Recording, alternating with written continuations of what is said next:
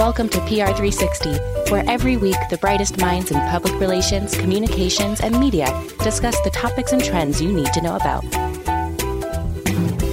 PR360 was produced in partnership with Global Results Communications. Now here's your host, Todd Perry.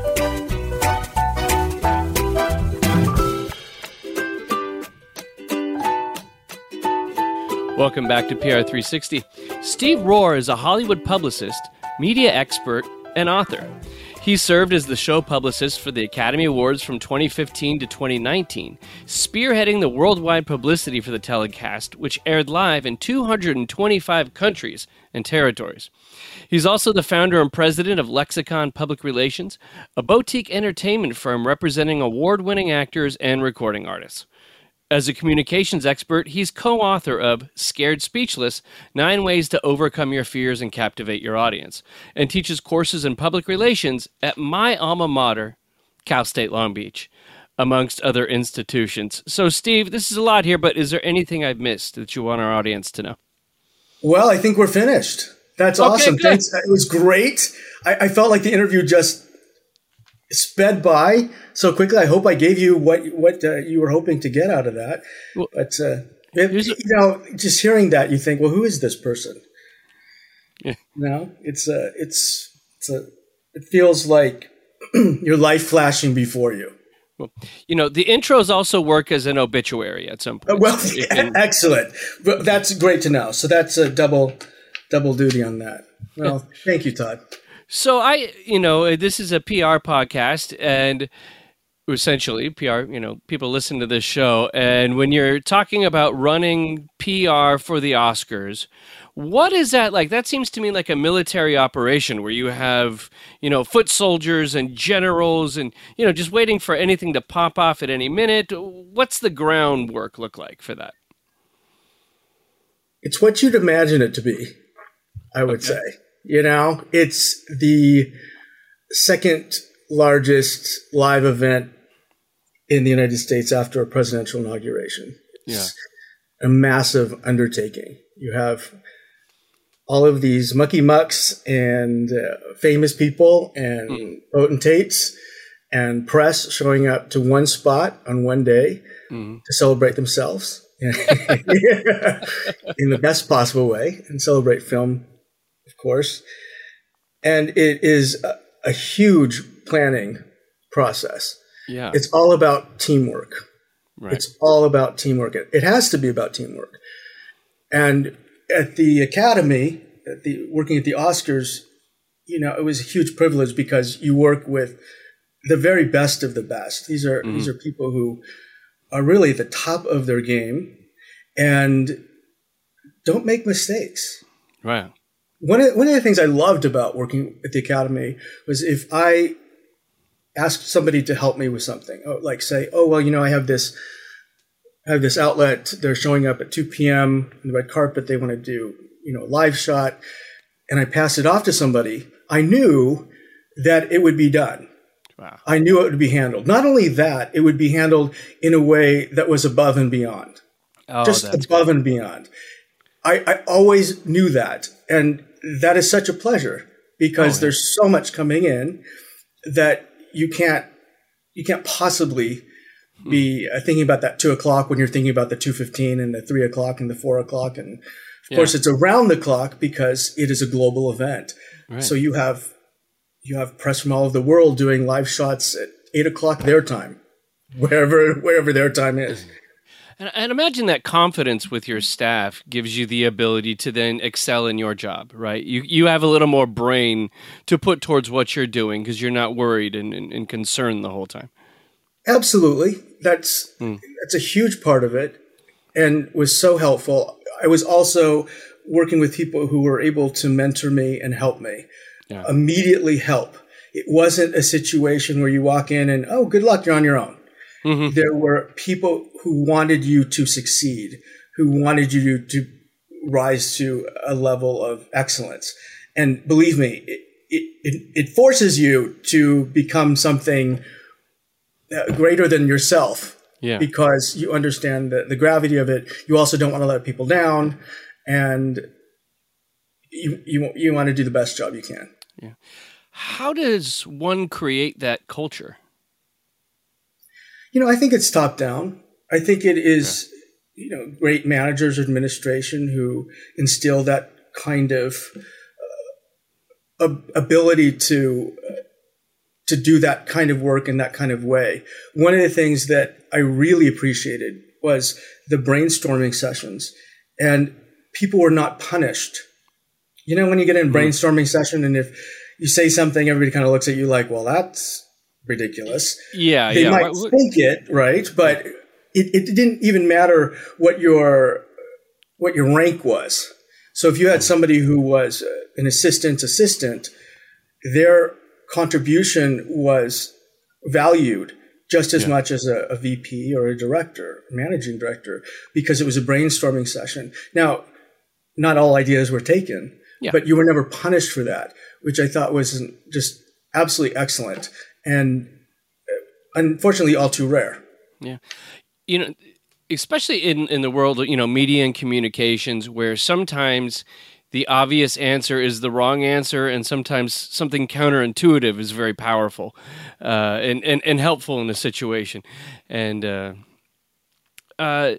funny enough, so as someone, you've written a book on, public speaking and also are closely affiliated with the Oscars. I just thought a fun question would be to hear your take on if you're winning an Oscar or, would recommend to a client how to, you have the world at your fingertips for 45 seconds, maybe 30 if they play off, depending. What do you say in that moment, or what's the most effective angle to take in that speech? Well, it's a global stage, and it's a lot of pressure. And these folks are really tired by the time they get to that stage because they've been campaigning for months and months and months and months, giving interviews and shaking hands and doing everything they needed to do. And that is not the time to wing it. No, it's the worst time. Right? They probably had a couple so a drinks, lot of people might say it's superstitious to plan something. I absolutely believe you should plan something.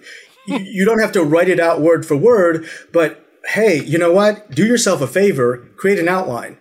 So when you create your outline, make sure you have a beginning, a middle, and an end. Yeah. Beginning, middle, and end. Very, very important. I don't like lists. I think lists are terrible. Yeah. When you start listing off every single name, every single person you've ever met on the subway or, in the grocery store that morning or, lists are bad. And lists are bad because you will forget someone. Yeah.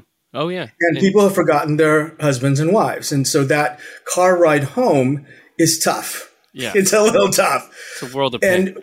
And the other part to that story is people at home don't know who these people are. Yeah. You have millions and millions of people watching who don't know the agents, don't know the publicists, don't know these folks. This is not the time to necessarily pull out every name because it's boring. Yeah. Tell a story. Yeah. Tell a story that we can relate to. Tell a story about your grandmother, or tell a story about your acting teacher, or talk about something that's important to you. And Viola Davis did this in 2015 when she won for actress in a leading role for drama, the Emmys. And she won for How to Get Away with Murder. Yeah. And she was the very first African-American Black woman to win in that category. And her opening line, before anything else, was a quote from Harriet Tubman. Wow. Okay. Yeah. Harriet Tubman. It was so grand. It was so powerful. It was so arresting and captivating. Yeah. And then for a minute and a half, she talked. And then the very end, she wrapped it up. She bookended it with that Harriet Tubman quote. Yeah. It was immensely powerful. It was incredible. And it's memorable. And that's what people want. They want something they can talk about. Yeah, all that, and then to look at it cynically from like a PR way, it's like also really on brand, right? Yes, like absolutely. Reinforcing the value that this person brings. That's right. Like Jennifer Coolidge comes to mind, right, Todd? When you think about on brand. Yeah. So she won a slew of awards at the beginning of the year, and every time she got up, she was freaking hilarious. And she was totally on brand. This was not like a surprising person up there. It was Jennifer Coolidge, who is sort of wandering around, and it felt like maybe she was making it up along the way. And I don't know if she was or wasn't, but it was absolutely on brand for her. And it endeared her to her fans, and also, I think, brought new fans into her world as well, for sure. Yeah, people love genuine. You can't. Absolutely, it's gold, right? It's hard to come by in this world. Be authentic. Yeah, I would. This goes against. I would go up and I have a list of my haters from my whole life, and I was like, starting in preschool. Here's everybody who didn't believe in me. Exactly. Well, screw you. Look at me now. Look at me now. That's right. Look what I'm holding. Here's a list of people who owe me money. No, that's right. So, as the author of Scared Speechless, where you talk about, public speaking techniques and how people who are afraid of public speaking to be able to get out there and wow people, what are some speeches that have really moved you that you've thought, man, that person just rhetorically hit it out of the park that you've seen? Well, there are certain speakers that come to mind for sure. The Obamas were wonderful speakers. Mm-hmm. Their styles are very different. The former First Lady, Michelle Obama, is very different from the former president, but they have a kind of charisma that's very difficult to mimic or to make up or conjure up or contrive. It is just a very authentic way of presenting themselves. There was a speech in 1987. If your listeners are wondering where I'm going with this, I know it's Civil War time, actually. 1987, there was a woman named Ann Richards, and she was Texas. Treasurer of Texas. Yes. Yeah. Mm-hmm. State treasurer, first statewide elected official female. And she gave a speech at the Democratic National Convention, I believe in Atlanta. No one knew who this woman was. If you were to look at a picture of her, you thought she was just, this gray-haired lady in a nice suit. Well, within 45 seconds, this woman had everyone in the room spellbound. Right. And rhetorically, she was able to do that because she understood her audience. She understood how to reach and recruit people in her audience onto her side, saying, look, I'm with you. Yeah. So if you go and listen to the first 45 seconds and you go line by line, she's pulling in different segments of a very diverse crowd. And she's hilarious. And she's self-deprecating. And then she became the governor of Texas and put her on the national stage, for sure. Good evening, ladies and gentlemen. Buenas noches, mis amigos.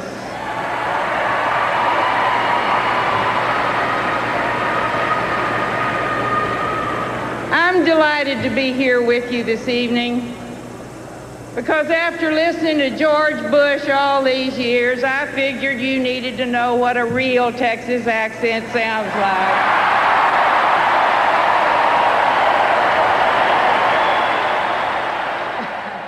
Yeah, I do. I think I remember actually being in communications at Cal State Long Beach, and a teacher who was a former Bush speechwriter.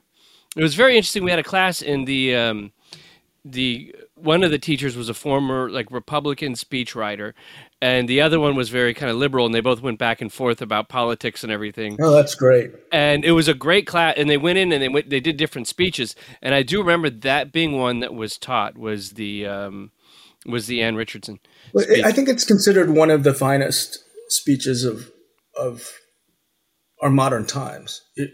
And there is a reason why. The other thing is because she's from Texas, she has an accent, and she really was able to play on that and bring in a lot of different elements based on being from the South. Yeah. And it was tremendous, absolutely tremendous speech. Yeah.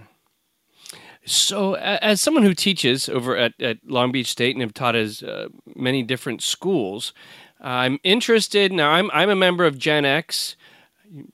You are also a member of Gen X, Steve, it appears?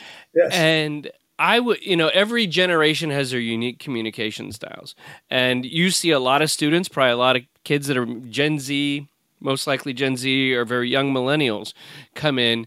And as a Gen Xer, I've really had to train myself not to throw the word like in a sentence 17 times in a row or get caught in the like feedback loop, like. Or awesome. I say awesome. Yes. I still say awesome because it's awesome. Too much. It is, yeah. And like a lot, yes.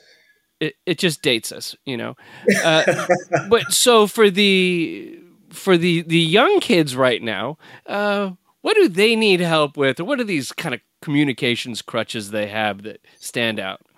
Well, I would say I love that generation because they have a sense of themselves, or they're trying to discover a sense of themselves and not giving a damn really about being judged.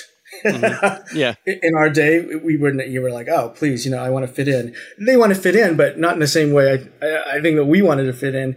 One thing that I would say to that generation is make sure they can code switch.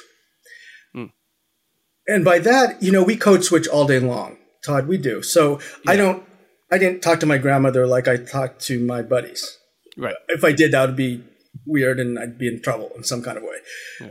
We code switch all the time. Going to the market, we talk to the cashier differently than we talk to an auntie, a favorite auntie. Okay, so code switching is saying, okay, you're from this generation, but you also, when you're speaking with somebody from another generation, it might behoove you to be able to speak their language too, being a bit fluent in how they communicate.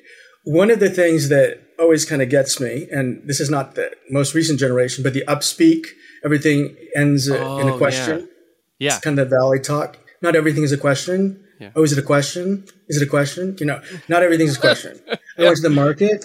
I drove the car. Did you drive the car or not? Just tell me, did you drive it or not? Like, what did you do? Okay. And this is particularly bad for females, I think, because it puts them in a position where they are now questioned. She's not very confident. She is not sure of herself. And so when you're a female leader and you're asking, it sounds like you're asking a question about sales figures. We have to get those sales figures up. Do we or not? Right. Then that can be difficult. And also, it can come off as a little passive aggressive too. Sometimes. It's more, I think, women need to step in their power, really claim that, and they can do that through their voice and their language. The other thing there's so many things. Oh, Todd, you just opened up a whole can of worms here. But one of the things is also how we stand, our posture, how we ground ourselves. And what I've seen are a lot of times there are females who will cross their legs into kind of a pretzel, which is a closed off. And when you look at it, you don't think, wow, they're grounded, they're solid. So you see this in photos, that's fine. But when they're presenting, plant your feet. Okay. Plant your feet. Yeah. The other things that, are happening in our culture right now, a lot of us learn our language from media. Celebrities are not the best at helping us with that. Yeah. When I hear talent doing interviews, a lot of them now will start out a sentence. I mean is not meant to start out a sentence unless you're trying to clarify something. Yeah, like you're saying it, so you mean it. That's right. Right. Tell me about the movie. What did you say before? Did I miss something? What happened? So that kind of thing. Just be careful with that language. Also with grammar. My mom was an English teacher, so of course we were really helped along with grammar. And even putting yourself in an order. So you say, me and my friend. Well, that's not correct. Right. My friend and I went to. And I'm really serious about this because it makes a difference with people of different generations. And if you're going to be educated in a certain way, if you go and pay for college, you should walk out and be able to code switch. So you can say whatever you want with your friends. But when you're doing something like a job interview or you're working in a professional setting, think about your grammar because it reflects on you whether you know it or not. And you can say, well, I don't care what they think. Well, that's fine, but there are consequences to that.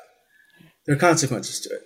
Now, is that a specific, these days, Gen Z, younger millennial issue, or is that something that, older generations did as well?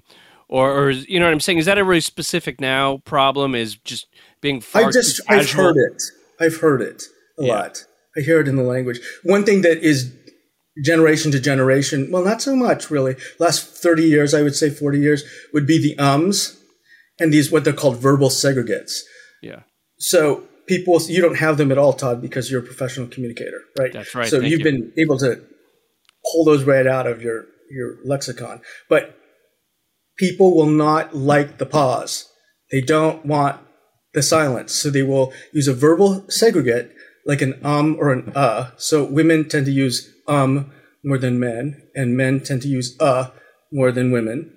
But they will insert that in the sentence. And it drives me insane, especially when I hear professional journalists do it. Oh. And it's usually, they're interviewing somebody, you think, my gosh, get some training. You just said 37 times. Yeah. That's a lot of times, right? A couple times. And it's easy to get rid of, by the way. Yeah. It's very easy to get rid of. There was a program director. I used to do radio in San Diego. And the program director, if you were speaking to him, just, you're not on air, you're just in the office. He would repeat back to you every time you did like an or an yes. He would sit there and interrupt you. It would drive people absolutely bonkers. But again, you want to be on air, you want to speak on air and not drive everybody nuts that's listening to you. And that's exactly how you fix the problem. You fix it in your daily life. Because once you're on the air, nerves happen and other things go wacky in your brain, and you revert to whatever is most basic or natural to you. And if you are communicating in your real world with then that will come back to haunt you in your professional world as well. It's funny. It reminds me, and I don't remember who said the quote originally, but it was saying that like 80% of understanding a task or a job is understanding the vocabulary of it, right? Like if you look at like finance, right? That people who are in finance, obviously they understand numbers, but they speak the language of finance that is foreign to people who are not in finance, which kind of gatekeeps them out of it, right? Absolutely. Well, yes. Right. And I agree. And it's almost like the same way when it comes to communications, having correct posture, having correct body language, not saying or ah, will get you 10 times further in life learning those basic skills than almost mastery of what you're trying to be hired for. That's right. But people don't think of that. They don't think of this as something that's going to advance them. They think of getting a Series 7 or learning about finance is going to advance them. But really, being able to communicate effectively, clearly, and efficiently will be very, very helpful for their career. Because you know why, Todd? Because nobody wants to get up and talk.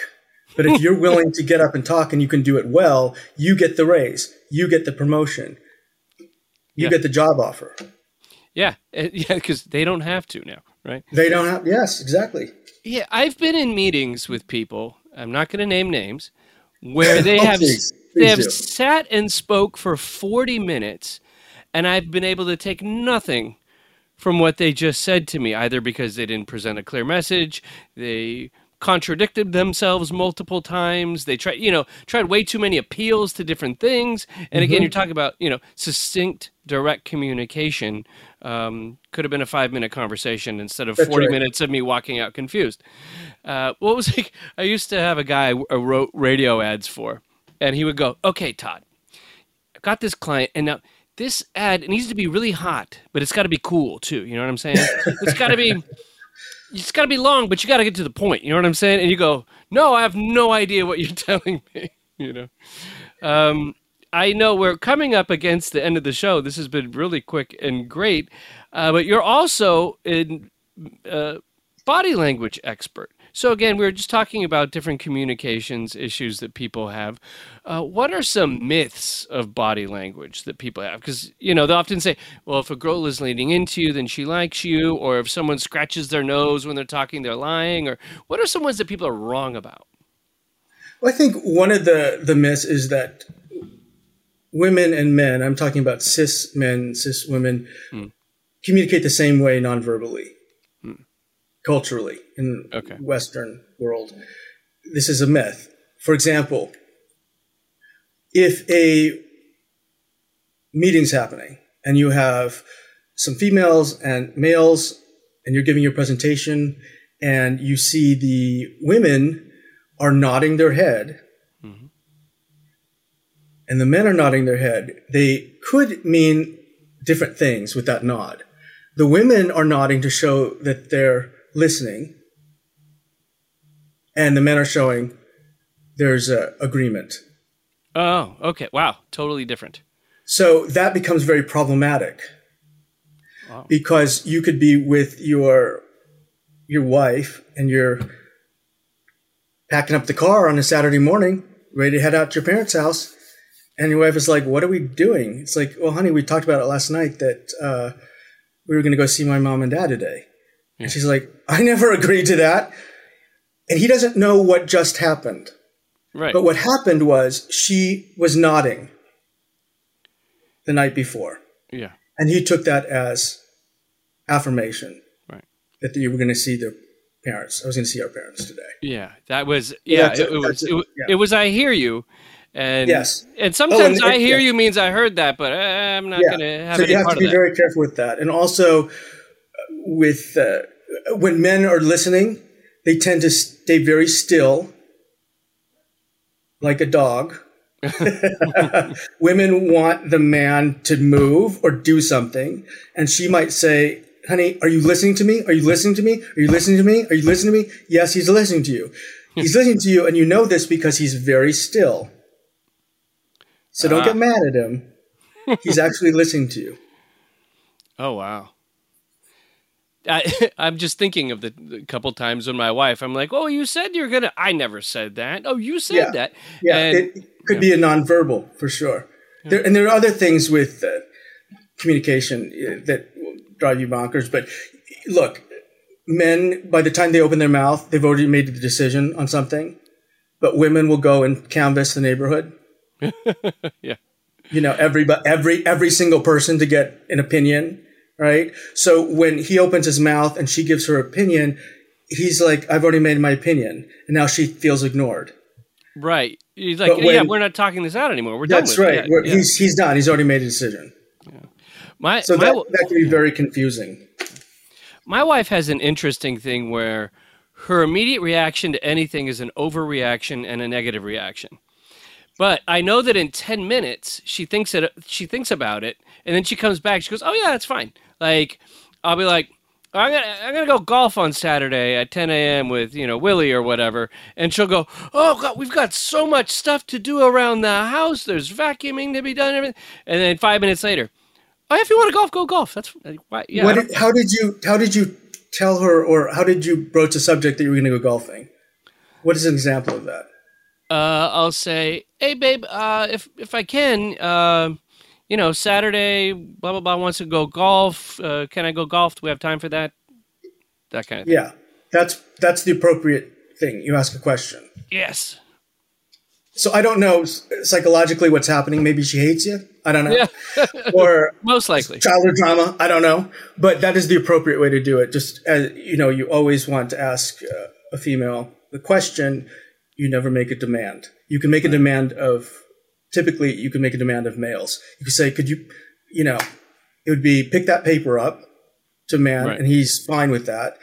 But you would never say that to a woman. You would say, would you mind? Could you please? Is it possible? I know you're super, super busy. Look, oh gosh, you have so much on your plate right now. But I'm wondering if you could, I'm not even going to ask you to do this because that's ridiculous. Well, if you have time, could you please pick that paper up? That's how you do it. And the longer you hedge and hem and haw before it, the greater your chances of success, is what you're saying? Well, you can also touch her gently on the forearm, just very quickly, and that's a compliance action, and she'd be more likely to comply. So next time you ask to go golfing, touch her very, very quickly, tap her on the forearm, and she will say yes. Ah, I love it. You can also raise your eyebrows. Just raise your eyes like this, very innocent. That shows innocence and likability and nothing to hide here. Just want to have fun with my friend. Yeah. All of that. So just act like my dog is what you're saying. Act like your dog. Gently. That's how I characterize all. Like men are like, we're like dogs, and that's fine. And that's totally fine. Like treats. We love the treats, right? Yeah. So, Steve, it's been a pleasure having you on the show today, and there's so much more to get to. I'd love to have you come back sometime in the future. Can you tell us what's going on right now with Lexicon, your boutique PR agency, and what are you looking forward to getting into throughout the end of this year? Well, I'm looking forward to the strikes to be over. Oh, yeah, geez. Yes, we've got 2 strikes happening, the Writers Guild of America strike and the Screen Actors Guild after strike, which has pretty much decimated the entertainment industry because we need clients. And the actors do the work. We tell the story about their work. If the actors aren't working, there's no story to tell. Yeah. So it's really tough right now for PR firms, especially the small boutique firms. All the clients are gone. All the acting clients are gone. And all the writing clients are gone. The bigger agencies are more diversified and more global and might have other kinds of things going on. But for the smaller agencies, it's a very, very tough time. Aren't you glad you asked, Todd? Isn't that great? Way to bring a show to a close. And it's just like we just got through COVID and all that, yes, and now here's another kick in the teeth. It's really tough. We were just coming back, but look, I'm a union guy. I'm a member of the Publicists Guild. I would never cross a picket line. I understand their grievances. And it's just about timing right now. And hopefully people will. WGA is coming back to the table. Hopefully Screen Actors Guild will come back to the table as well. And we can all get back to work and create more content for everyone. Well, great, Steve. Where's the best place for people to follow you? They can follow me on Instagram, which is Real Steve Rohr. That's Real, R-E-A-L, Steve. Got that? Rohr is R-O-H, like hotel R. All right. Real Steve Rohr. Thank you. Well, thank you so much, Steve, and thanks for the specifics on today's show. Todd, I appreciate it. It's been really fun. You're a great conversationalist. Well, thank you. Very easy to talk to. Thank you so much. Thank you. PR360 was produced by Todd Perry in partnership with Global Results Communications. Be sure to subscribe to the show and leave a review wherever you get podcasts. Follow GRC on all socials at Global Results. Follow Todd on Twitter at Todd A. Perry. That's Todd with one D. Talk to you next week.